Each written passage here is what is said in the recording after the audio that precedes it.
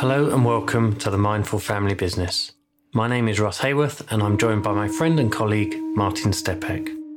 In each episode we will be exploring and learning about the ancient teachings of mindfulness and how we can apply these to situations within our family business.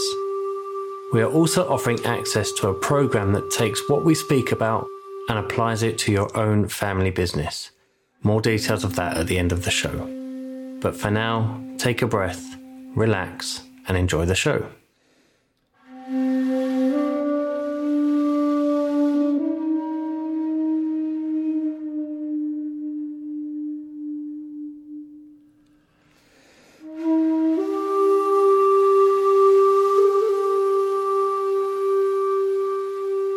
Martin, welcome to this episode. Hope you're well, and the sun is definitely shining where I am today, and I hope it is with you too.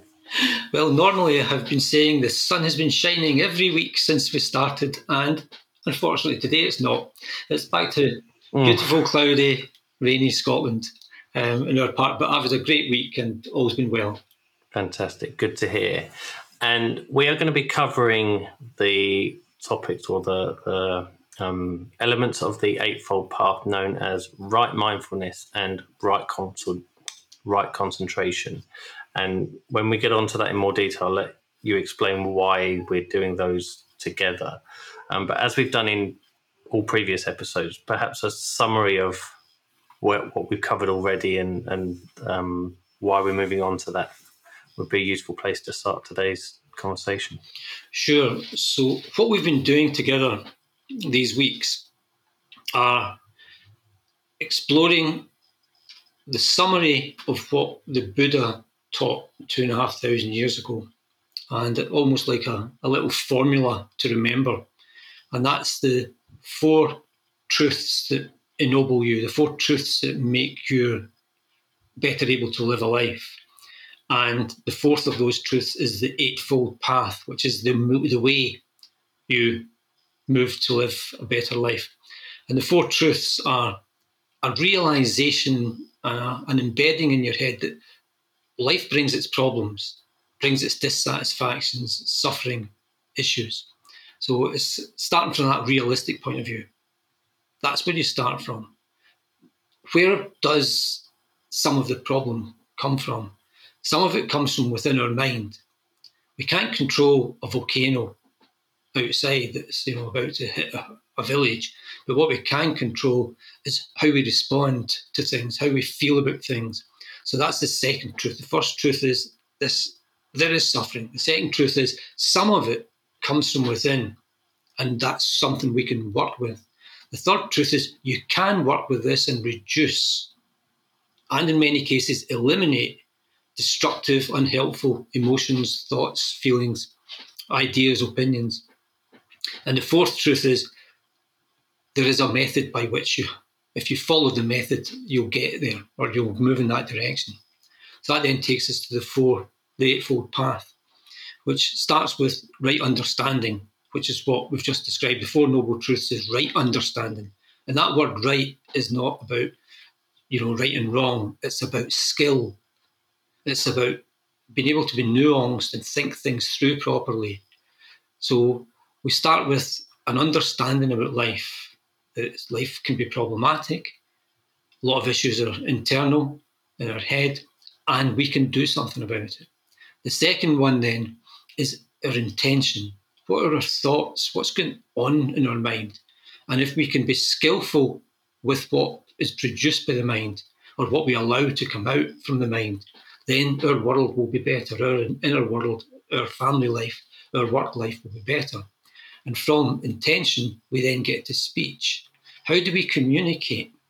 If your thoughts are better, more skillful, more thought through, your speech will likely be better. But you have to be careful with words, because what you say with one word might be interpreted by another person differently from how you expected it to be. So we have to be skillful again with communication. And that includes, obviously, good listening. Then there's also the actions that we do. What do we do? And can we be skillful in what we decide to do? Then there's livelihood, which is amazing. I've always thought, that's amazing. This is 500 BC, these teachings. And he's talking about, Russ and I were talking earlier, and we're saying, yeah, this is right livelihood. But we're talking about a contemporary 2022 company and the work it's doing and why it's doing it. But this is 500 BC asking, you should try to earn your living, earn your keep in a way that is skillful, non-harming, and nurturing, if you can, for you and for those around you. And then it goes to, well, how do you do this mentally? And that becomes right effort. This is hard work. I've been doing this for 24 years. And you have to start afresh every morning. You have to work at noticing what's going on. You have to work at trying to get your thoughts right. You have to work at trying to understand what life is really like. You have to work at the words that you say. You have to work at the things that you do. You have to work at your livelihood and make it honed properly. So this is right effort. Right effort says this requires thought and skill. How much do you put into it? If you put too much, you burn out. If you don't do enough, you lapse back. How do you keep it at the right level that's healthy for you and that keeps you progressing? And now we're coming to the stage where the last two of the Eightfold Path come into play, and they intertwine because they're right mindfulness and right concentration. Now, you can't be mindful if your concentration isn't good, because mindfulness is noticing what's going on. So the mind drifts away. That's poor concentration. You're not mindful. But when you build up mindfulness, you also build up the quality of concentration, the ability to focus and concentrate on what's appropriate for longer. And then the mind wanders, you notice it, you bring it back. So that's the quality of mindfulness, is the noticing and the shifting of mental state to something more nurturing, more constructive. Or if something's going on that's good in your life and you notice it, then you can intensify it. You can gain more from it in the moment just by pure attention, which is concentration. Hence the two together, right mindfulness, right concentration. Yeah, it makes sense that we're talking about the two in combination today on this particular recording, but also recognizing that all of this ties together in its entirety, because it's not necessarily just sufficient to understand the first element of that there is the inevitability of suffering, and then just going, okay, I'm not going to do any, not going to go any further down that route in terms of exploring the Four Noble Truths and what's beyond that. We're also discussing this through the kind of lens of how to apply this in family business scenarios, and I guess that it just naturally fits as well in terms of what we've been discussing in previous conversations around the application to it. Is there is a natural synergy, Sure. because this is something that's applicable in life. But are there any particular kind of areas where you think this is more pertinent for family business, given, I mean, obviously you've lived that experience yourself. Is there anything sort of there that you think is more pertinent? Yes, I think the first thing to say is that mindfulness helps a person generally. When it comes to family businesses, there are specifics that are potentially problematic. You're working with your siblings or your cousins or your parents or your children.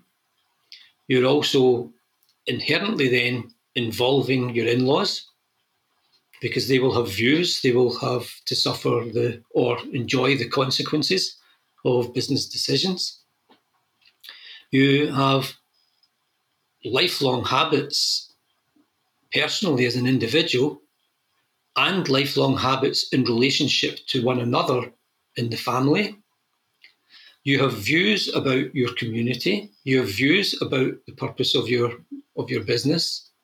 You have views about the future direction and purpose of the business, and so do all other people in the family and all other people at senior level in the business. And therefore, mindfulness in that scenario is a lot to do with self-awareness with regard to you and how you relate to all of those people and all of those institutions and all those aspects of the business world. When you are mindful, it's asking you, first of all, just to get better at noticing what's going on. Very often in our lives, we are reactive. We don't think we're reactive, we think we're thinking. We think we're thinking things through. But actually, the thinking we're doing is just being produced by a mind that's been programmed over decades by living, by life experience, and by our genetic tendencies. Some people are more naturally short-tempered, some people are more naturally laid back and calm. So all these things are influencing our supposed clear thinking. And what mindfulness says is start to notice maybe unhelpful traits that are going on in your own mind. Start to notice the way that you maybe are a wee bit disparaging of one person in the family because you're the older sister, the older brother, or you're the father or something like that. And you start to see that your thinking is not right. It's not skillful. It's just automatic and reactive. And when you start to see that it's not helpful, you can start to change it. Even just instead of blurting out your view about something at a meeting, just noticing that you blurt out views at a meeting. And then instead just say, that's not helpful. We'll just pause. And when you pause, maybe someone else can get a word in that is helpful to the meeting. And you have served the meeting well by not saying anything. So it's those qualities. It's the quality of a more in-depth and insightful observation, series of observations that over time, if everyone in the business, everyone in the family side of the business can develop these skills together, then you start to have this developing wisdom of communication, of thinking, therefore of decision making, of the livelihood of the business. And it all stems from, because all we ever have is what's in our mind. All the material things we have, all the resources we have, all can only be used by a mind that is skillful enough to use them well. And we cannot get a mind that's too skillful. We cannot get too wise for our own good. Every time we develop our quality of mind, every time we develop our quality of thinking, improves the end result of our own life as an individual, our family life, and our business life. Yeah, the point you made there that really resonated was in terms of self-awareness and the realization that perhaps the way I approach things in a particular way that is part of a character trait of mine is not as helpful as an alternative approach might be. So over speaking everybody in a meeting or not voicing my opinion during a meeting in that sense, because that's very different from awareness of other people's character traits, which can often maybe a point of tension is that where we're saying about the word right and that not being the moral judgment of right or wrong,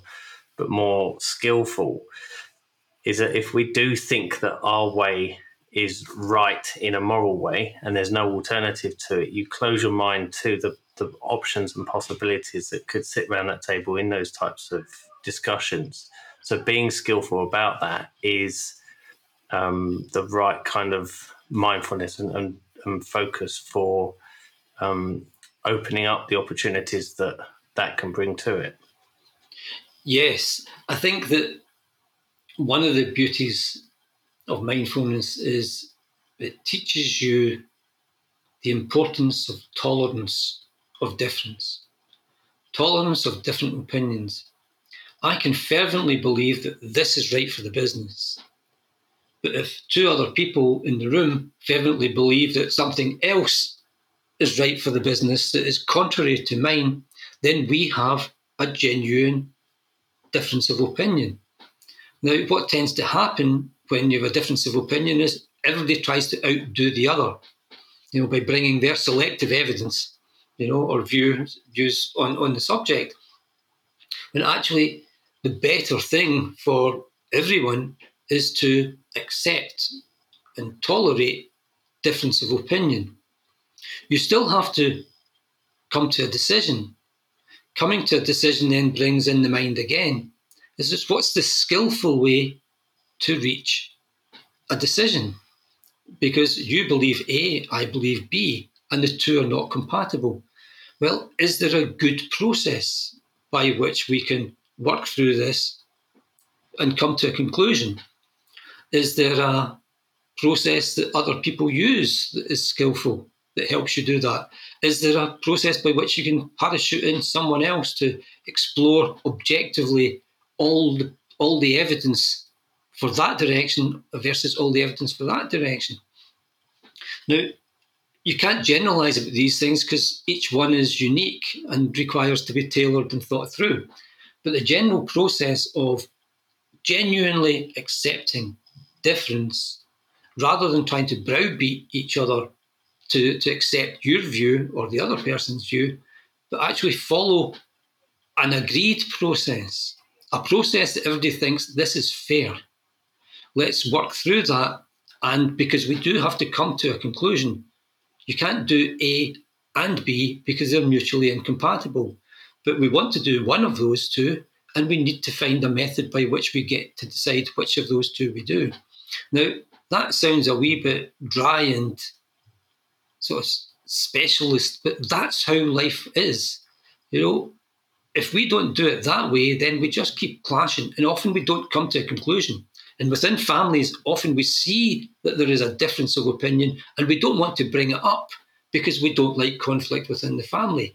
That's horrendous for the business, and it's not good for the family because you hold grudges. I wish we'd been doing this, we should have been doing that. And that can go on for years and years and years, and that's really unhealthy. So what mindfulness allows us to do is to accept difference, look skillfully at methods by which we can reach a decision.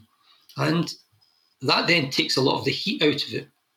And we possibly can come to not just accept one decision, but actually go with it 100% because the process has been right. And by process, I don't mean some kind of cold technological sort of manner. I just mean something that everybody buys into as a method by which you reach a decision.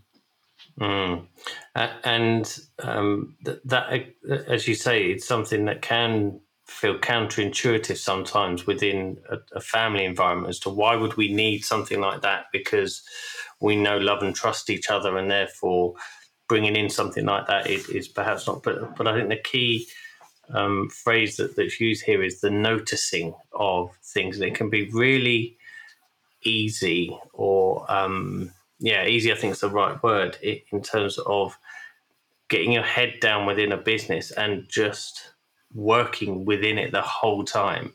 And in the same sense as noticing in ourselves certain things, is there a parallel there to be drawn between the difference of working in the business and working on the business? In terms of when we notice our thoughts, we're working on our mind rather than just constantly working in our minds and letting that take over. Yes, I think that's a really good analogy. Mindfulness is noticing what's going on in order to work on the mind.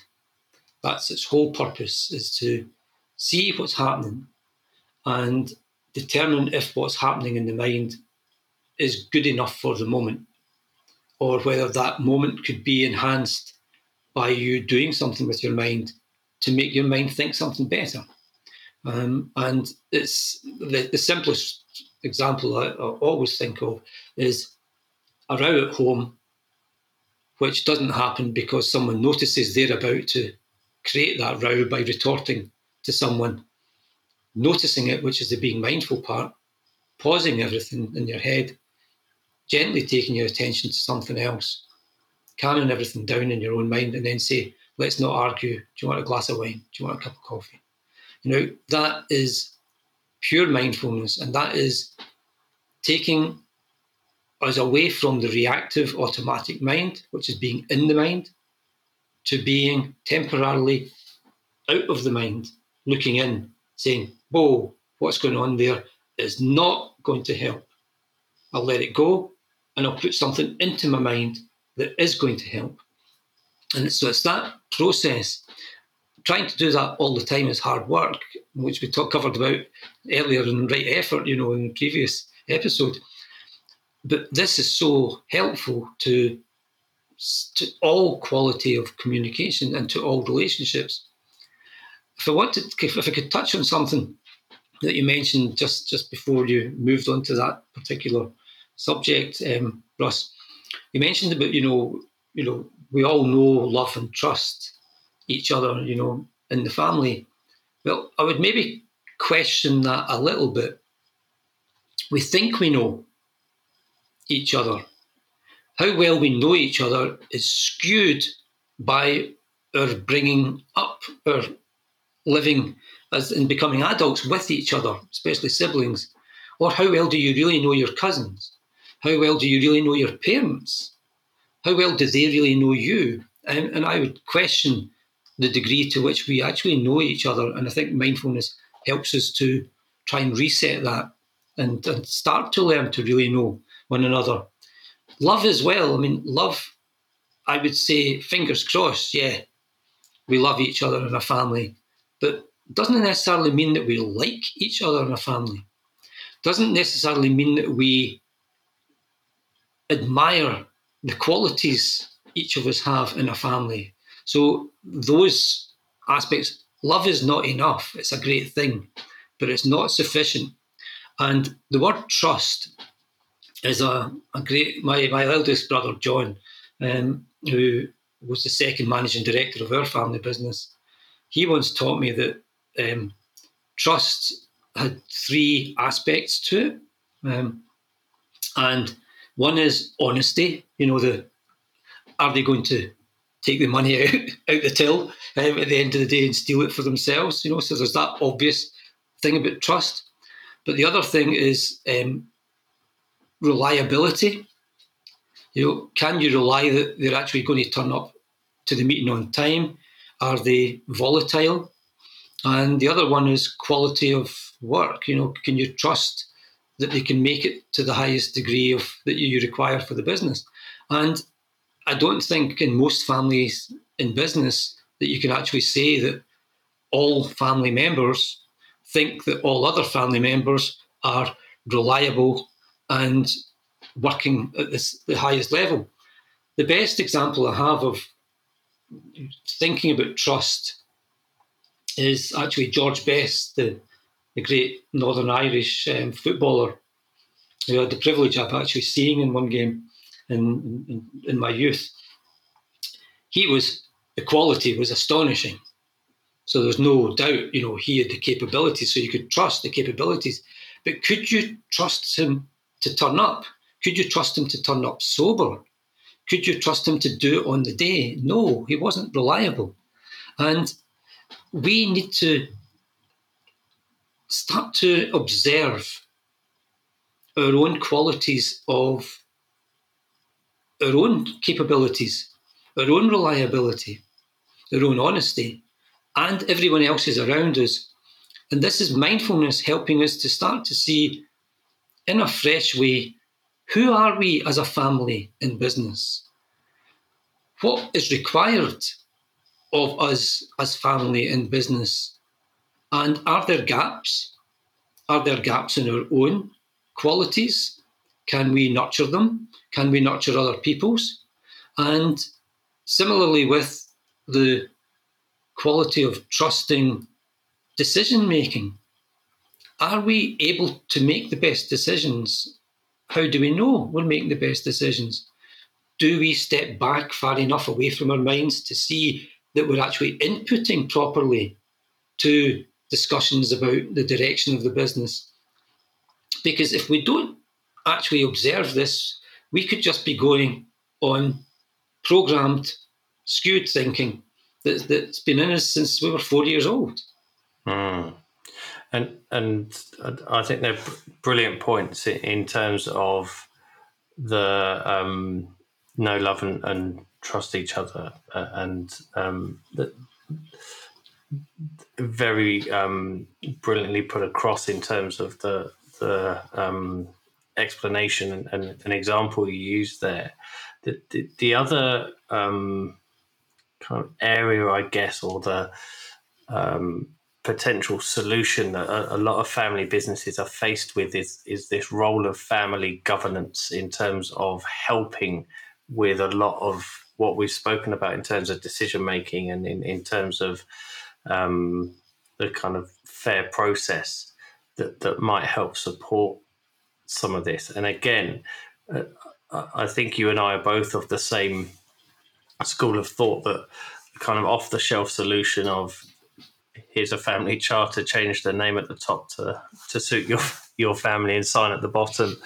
It is not necessarily as impactful as perhaps an alternative route would be. But again, approaching these questions around governance and decision making in a mindful way. I know we would probably say this because this is the topic of the podcast and the what we're trying to achieve with these episodes is to encourage people to approach this in perhaps a more mindful way. But there's only, to me, there's only sort of upside in that in terms of approaching it in a more thought out and more mindful way, rather than it being sporadic, right? We need this policy to deal with that, and then reacting to things as they crop up. Having the thought and time to work on this in a deliberate sense is likely to be more beneficial. Yeah, there are so many things in standard family business best practice over the last 30 years or so that I think are fairly flawed. Not that they're flawed in themselves, but they're not starting from the right perspective. You know, and when you were talking there, I just scribbled down family governance, family office, family constitution, family meetings, three-circle model. They're all great in theory, but unless you have a mind that thinks clearly, unless you are able to manage out your biases, your skewed views, your historic perspectives on one another, then no amount of nice technocratic solutions are going to work. I mean, it's tragic the amount of times I've seen people with a beautifully written constitution, family constitution, who 10 years after it was written are still not implementing the things that are in the constitution. And why are they not implementing it? Because they weren't fully there with their minds when they were writing it. They were just basically saying, I'm going through a process, tick, tick, tick, tick, tick, tick, tick, tick, tick, come to the conclusion, boom, let's sign here, and everything's rosy. Well, everything's not rosy because you haven't actually contributed to it. You've just reacted to it. You require a mind that is capable of excluding your own biases, noticing them and excluding them, and bringing a clear, empty, calm mind to these huge decisions about a family and business. And not only that, but everybody else has to do that as well. Otherwise, you get a poor quality of mind coming into the discussions. And we need to come to conclusions about major issues, you know, primarily succession, and who's getting what and who's getting what leadership role, etc., etc. Most families do that in a bumpy, clumsy way. Most families don't explore it in the depth that it should be explored. Most families don't do it with the calmness and the compassion that it deserves. And the only way to get those qualities is to develop your mind. And if you don't, you reap the consequences of making decisions with a faulty, flawed mind. And we've all got faulty, flawed minds, so it's not a question of making them perfect. But if you were, take a football analogy again, if you didn't do any training, you didn't stretch your legs, you didn't do anything in terms of flexing or building up your strength, you go in a football park and you will perform poorly. You go into a family meeting and your mind is not clear, you haven't honed it, you haven't worked on it, then you will go in there with a mind that is less capable of contributing well than a mind that could have been. And I think you have a duty to yourself, to the business, and to everyone else in the family to have the best mind attending these important meetings, these important discussions. And a mind that is mindful notices when the mind is unhelpful, notices when the mind is helpful, caring, compassionate, thoughtful, considerate of others, and it can bring those qualities more strongly to the table.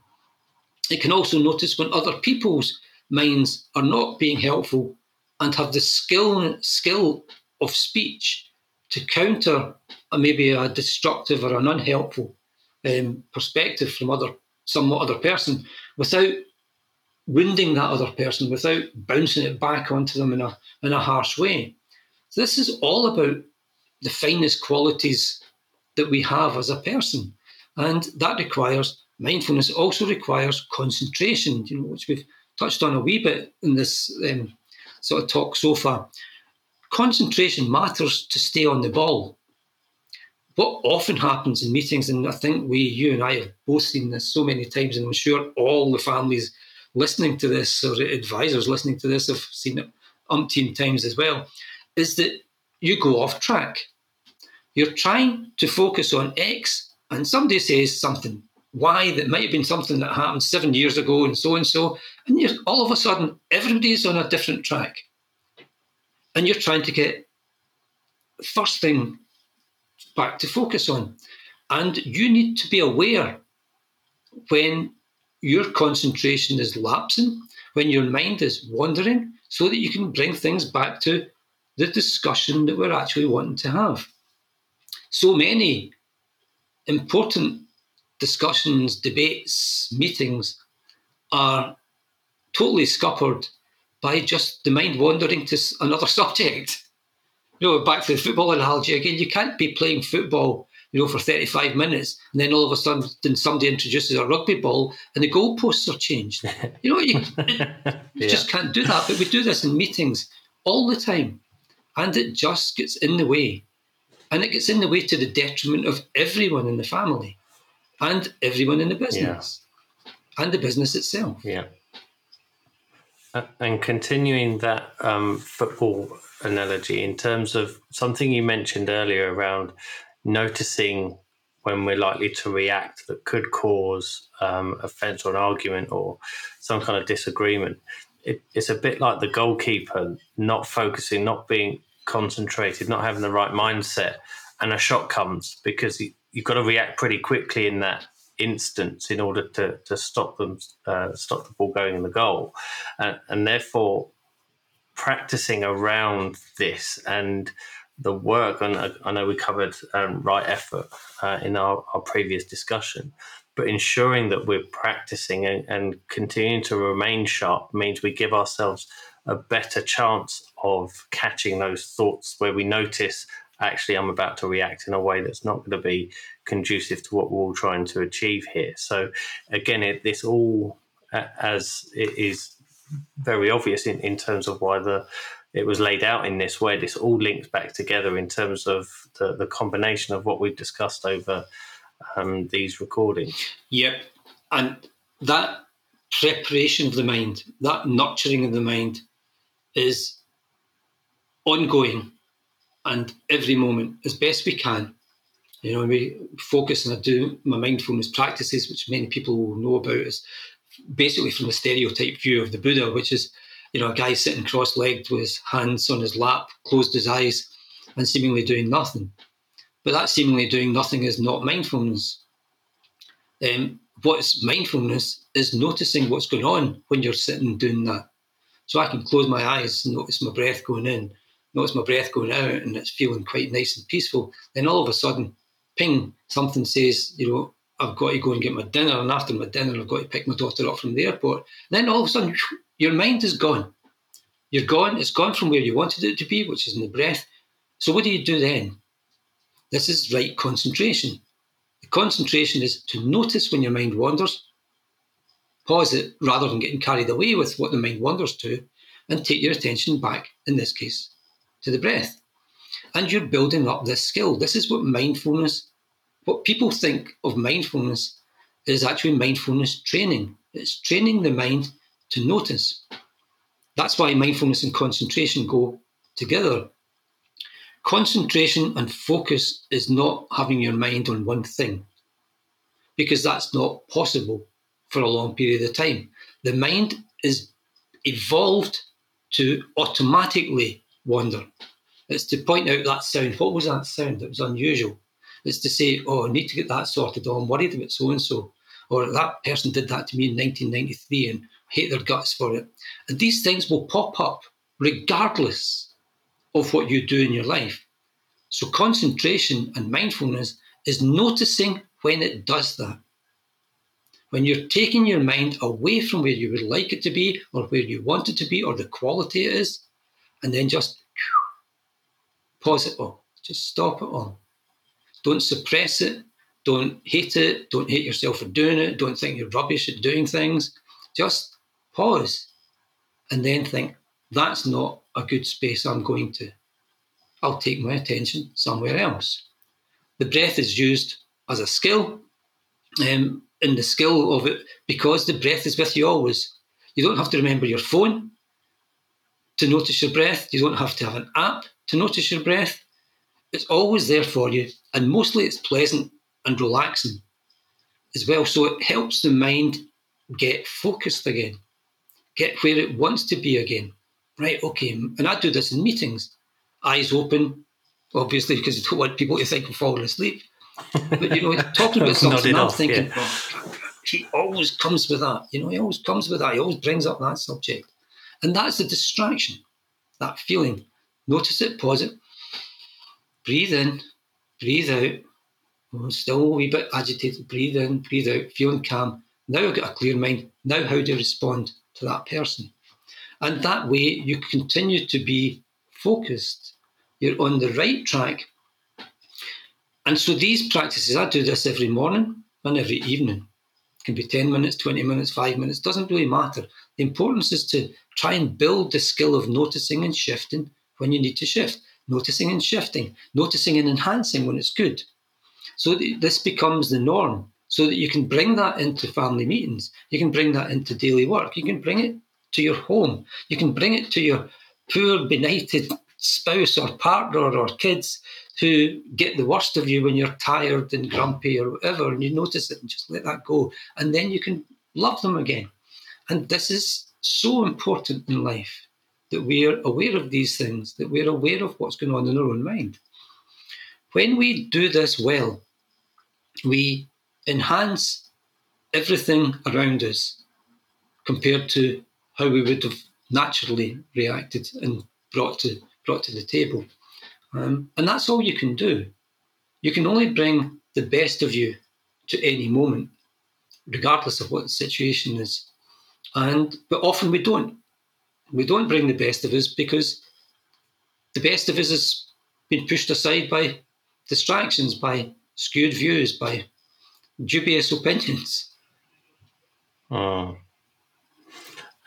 this may be a bit of a chicken and the egg kind of conversation or question, rather, in terms of what we're saying there about sort of going through the motions and the process of, say, creating family governance as an example, and that in order for that to be more effective, having the right mindset and approach to it and the right grasp of how you're making decisions can come into play.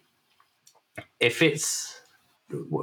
families are listening to this and going, well, I like the sound of having these processes and this fair process in place in order to help us make these decisions, do they start working on themselves in terms of mindfulness and their understanding and what we've covered in these shows? Do they start working on what collectively as a family they might need in order to help them with that? Does it run alongside each other? And I'm guessing it's progression over perfection, because I mean you've spoken many times about, you're 23 years into this and still learning every time that you're doing something. So you're not going to get to a point 6 months down the line and go, right, now's the time I can everything's sorted.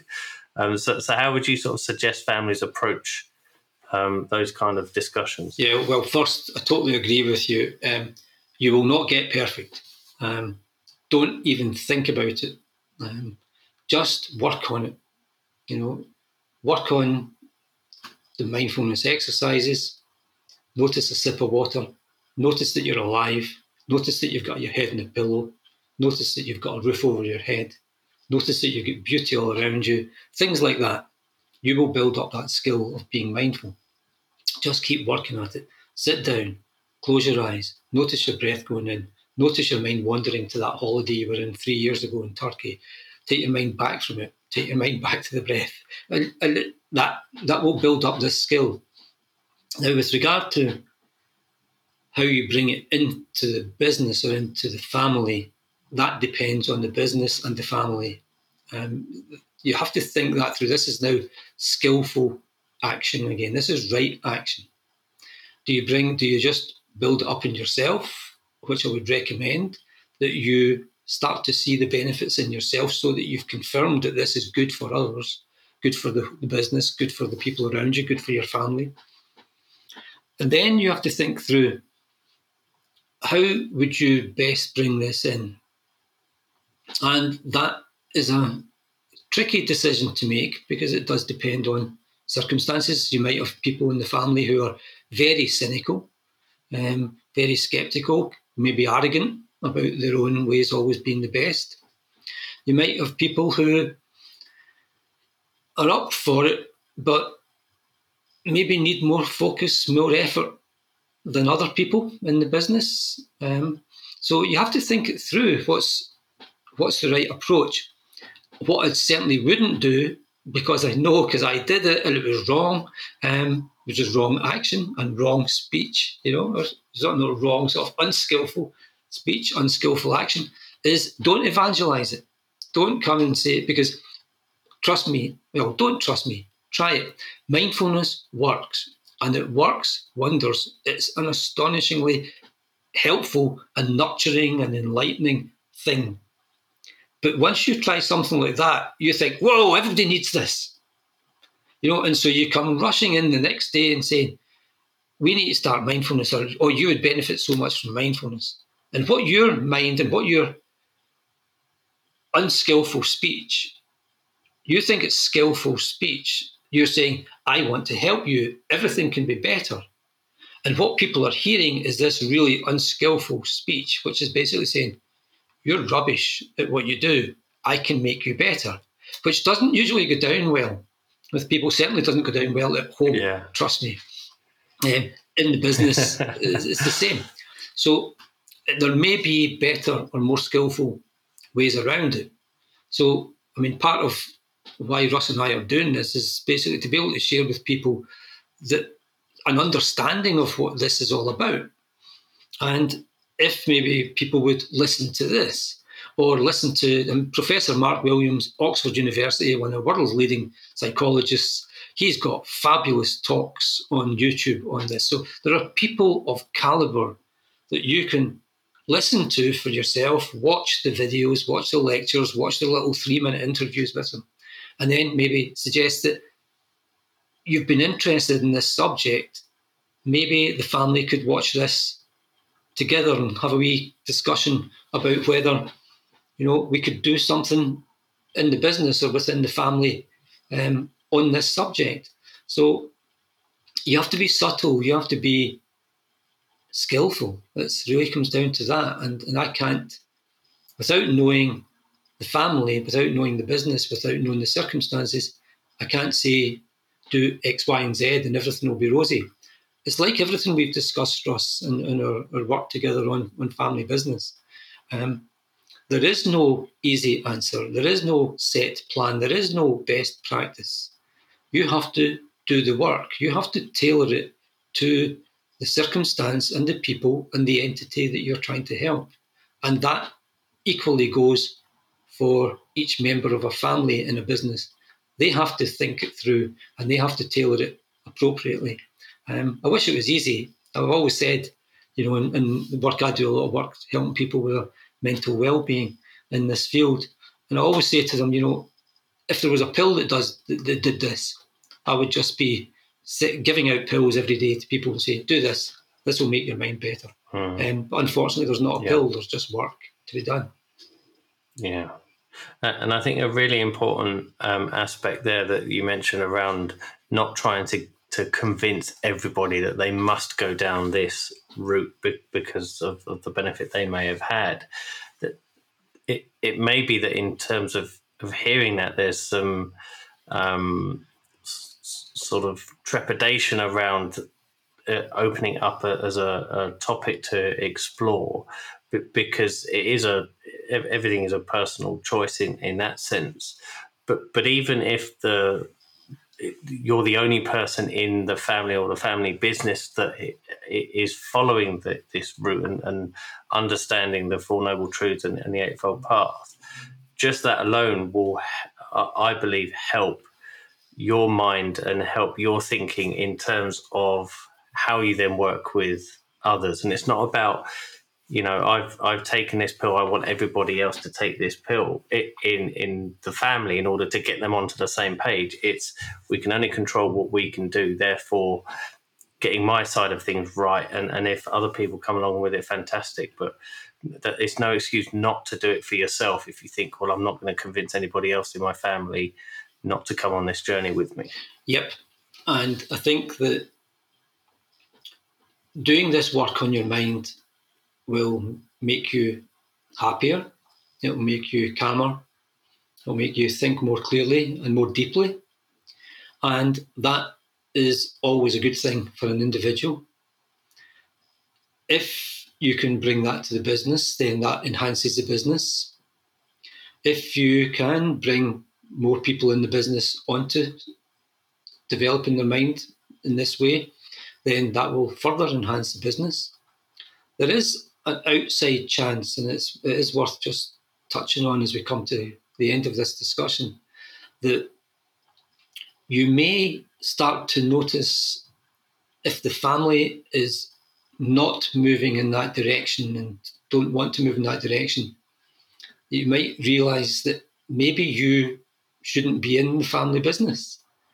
If your desire, your vision, your wish, your hope for the culture within the business is X, but despite all your efforts and all your observation and all your exploration with the family that they want to be Y, then you have a right, and I would say as a human being with a finite existence, you have a duty to explore where you would like to be ideally in terms of your livelihood and in terms of your vocation, your purpose in life.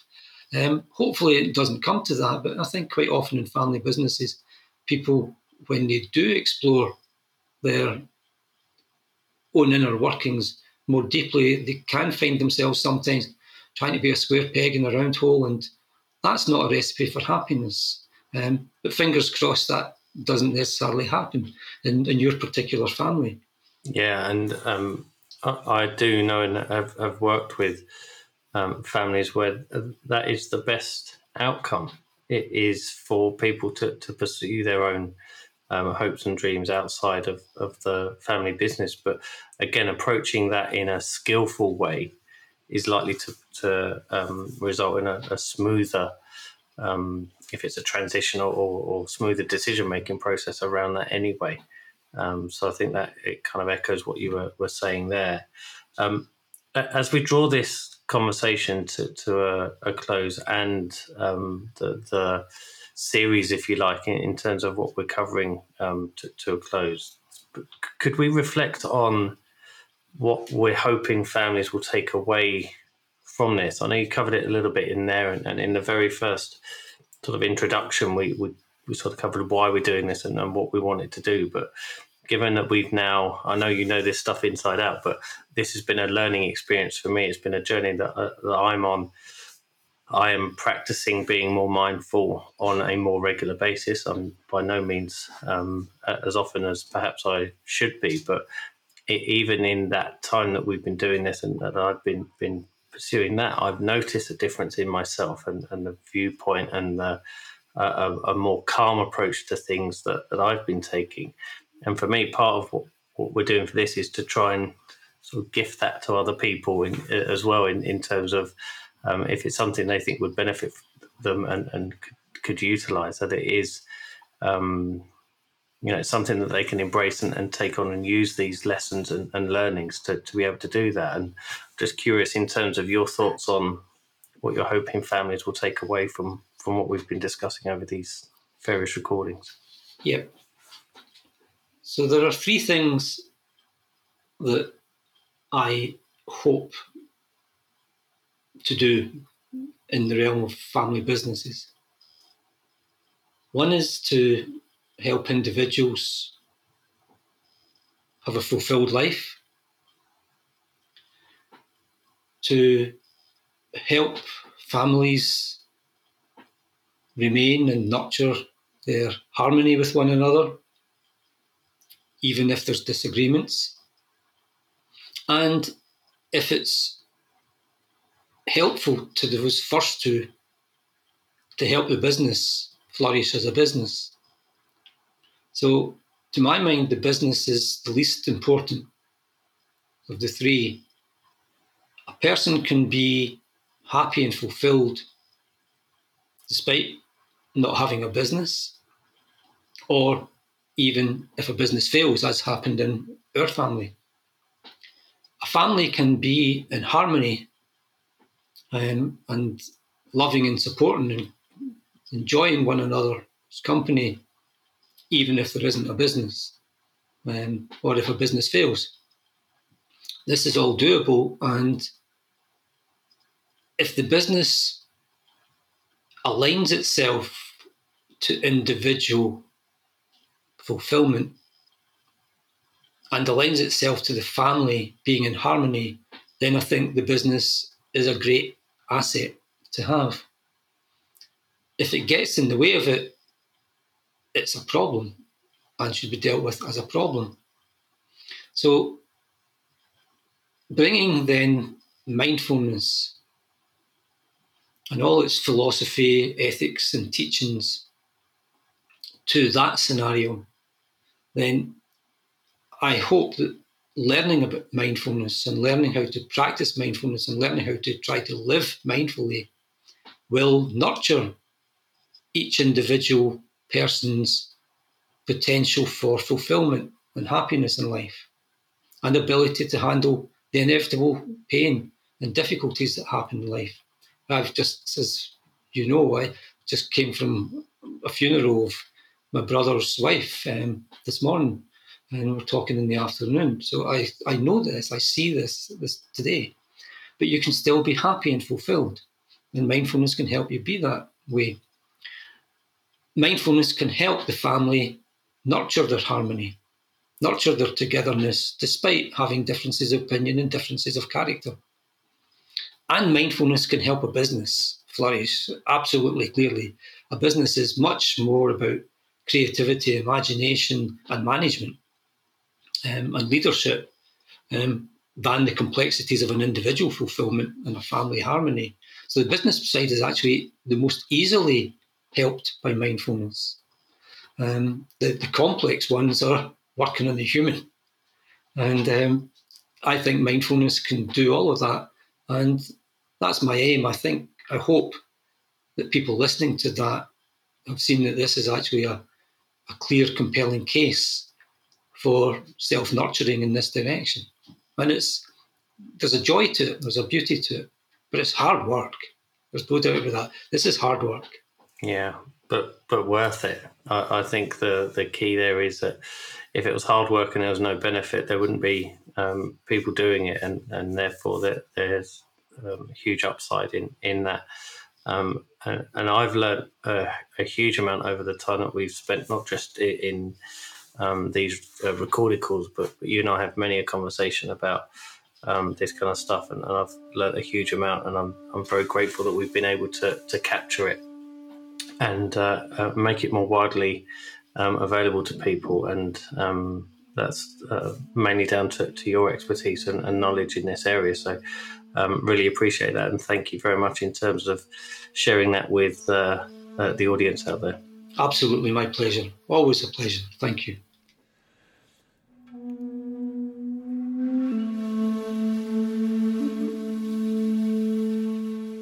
It is our firm belief that it is healthy for your business, your family as a whole, and each individual involved to learn how to develop a fresh, more objective perspective of the situation each of you is in, so that clearer aims, hopes, and visions can be explored together in a positive, respectful, and constructive manner. Martin and I have created the Mindful Family Business Program to help you with this. If you'd like to find out more about this, please head to familybusinesspartnership.com/mindful for more information. Or you can email me, russ@familybusinesspartnership.com. We really hope you've enjoyed the show, and if you have, please feel free to share it with your family, and you can even leave us a 5-star review on Apple Podcasts. Until next time, take care.